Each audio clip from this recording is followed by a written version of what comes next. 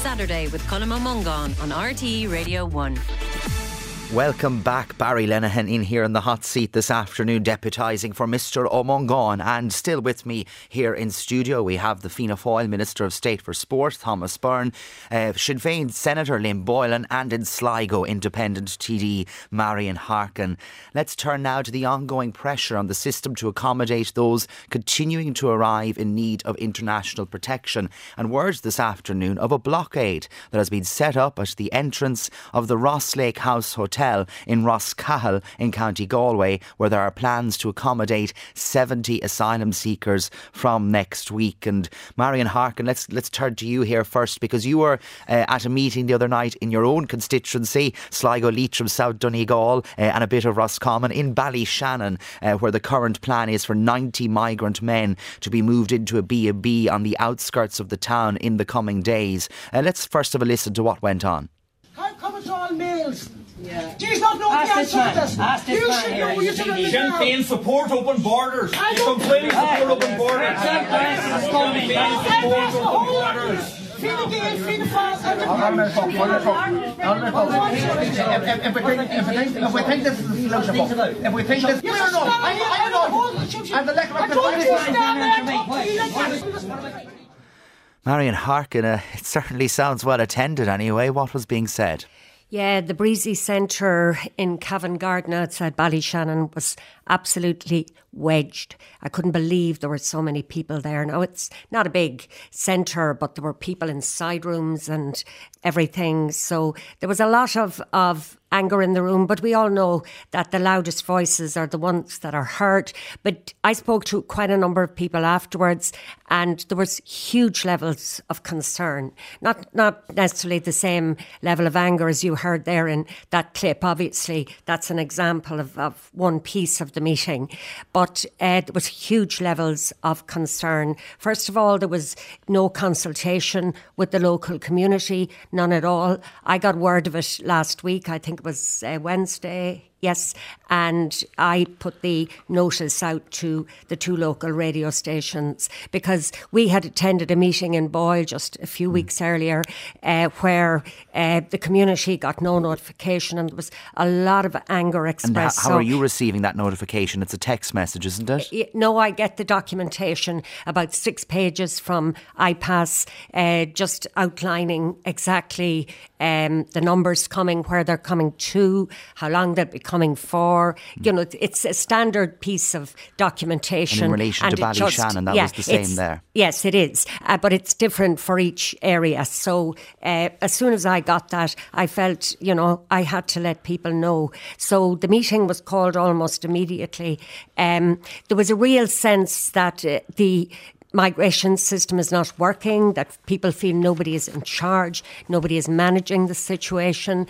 I mean, you heard one speaker there say Sinn Féin is in favour of open borders. Now, Martin Kenny responded that that is not the case, but there was still a real sense that they said basically all of the parties in Dáil Éireann support what's happening, and it was trying to let people know, what is happening, and what I think needs, that was my reason for attending the meeting, what I think needs to happen and needs to change. But it is important to say, Barry... You brought those concerns back to the department, am I right in saying as well, didn't you? Absolutely, but it is important to say that there were a lot of people who didn't speak at the meeting, but they still had real concerns. Some of them, angry is probably too strong a word, but if you could find a word between concern and anger, it would describe it very well. But the voices you heard were obviously the loudest ones there. But it does give an indication of the overall sense that people have. And I just finally say this, that I think one of the strongest points that were made was somebody who owns a business in Bundoran, and he said, now I'm not sure of these figures, I'm just quoting what he said, but there's well over 1,000 refugees, perhaps even a higher number, in Bundoran. He said the town is dead. There's no business. There's nothing spent in the town supporting these people. Just a few people earning a lot of money from it. And indeed, that was part of the anger. I was in Killarney myself during the week for drive time, and the same concerns were expressed there as well. Lynn Boylan, you heard obviously that meeting. It sounded well attended anyway. But at what point is the concern by local communities legitimate and reasonable, and at what point does it perhaps cross the line in your view? Well, I think what's highlighted, and you know what Marian is saying there about Bundoran, and I listened to the package all week, and I think it was an excellent package that was done by Drive Time. It shows that there's no plan. This is not a plan-led approach by the government. It's one single department that has been left to carry the can for dealing with what we've seen is unprecedented numbers of people coming into the country. And what you're seeing is that where an offer of accommodation comes up, the department has to go with that. And so it's not looking at what the resources in that area, or, for example, in those areas that might rely on tourism for a short period of time, and those businesses rely on it, versus a hotelier who's going to have full occupancy for the whole year rather than just over the short term. And there's a conflict of interests there. So I think what we need to see is that whole of government approach that we have consistently called for.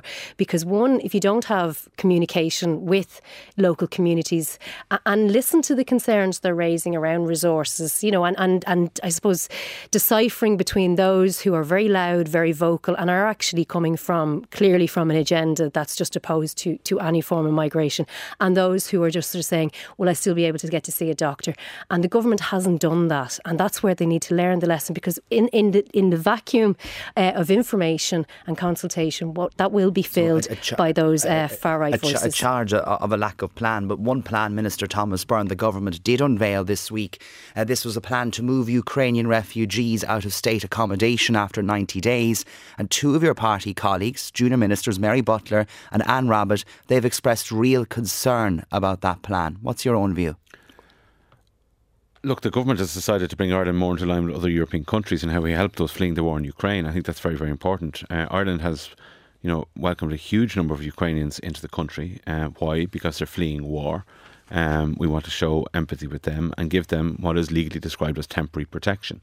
And it's the European rule that we opted into to allow people fleeing war. On that specific plan, there are two divergent views within your own party, within your ministerial ranks. Sean Fleming intimated to Katie Hannon on Monday that perhaps the government response to the Ukrainian crisis was too generous. And Anne Rabbitte is saying that the plan you announced this week was unpalatable and hard to swallow. Which side do you go on, Sean Fleming's or Anne Rabbitte's? I'm supporting the government decision, because I think the government has to weigh up, when the government makes a decision, it has to weigh up all of the factors that are there. I mean, the government isn't bringing people into the country as some people in the, in the but specifically on the Ukrainian refugee plan, as I said, there are two separate on the views Ukrainian in your refugees, own party. The view of the government is the view that we all subscribe to, because we're all part of the government. So you're saying Mary Butler and Anne Rabbitte don't subscribe to the view of the government? To be quite honest with you, I didn't hear what they said, and I'd like to hear it maybe in the full context if you want to play it. Mary Butler told Aisling Maloney in the Daily Mail this morning, where I worry is because of our current situation where there isn't a lot of available housing options, I would be uncomfortable, is the word I would use, as to what would happen after 90 days.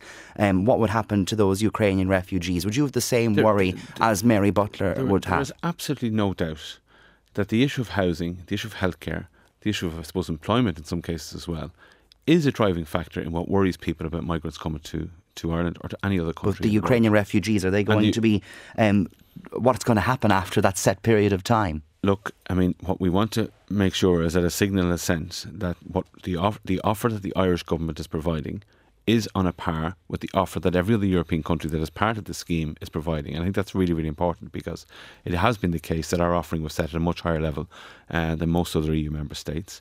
I think that an effort would be made to say, no, ours is the same. There are also people coming, and this is Ukrainians and international protection applicants as well, coming through other safe countries. And that's probably not the way that programme should work. But this thing about open and closed borders, I mean, we've got to get real here.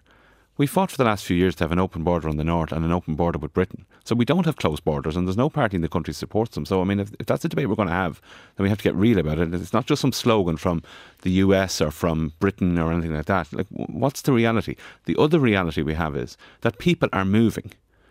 And they're moving, whether it's Ukrainians coming through from war, or whether it's people moving from other wars, or climate change, or lack of water, or lack of food. They are fundamental issues there that are not going to change no matter what the loud voices say at the meetings. And there are issues that the government has to deal with, hopefully, and I know, with other European countries as well, trying to get the best response. Continuing that blockade in Roscahill this afternoon. But we'll be back in a moment looking at that donation from JP McManus. Saturday with Colm O'Mongan on RTE Radio 1.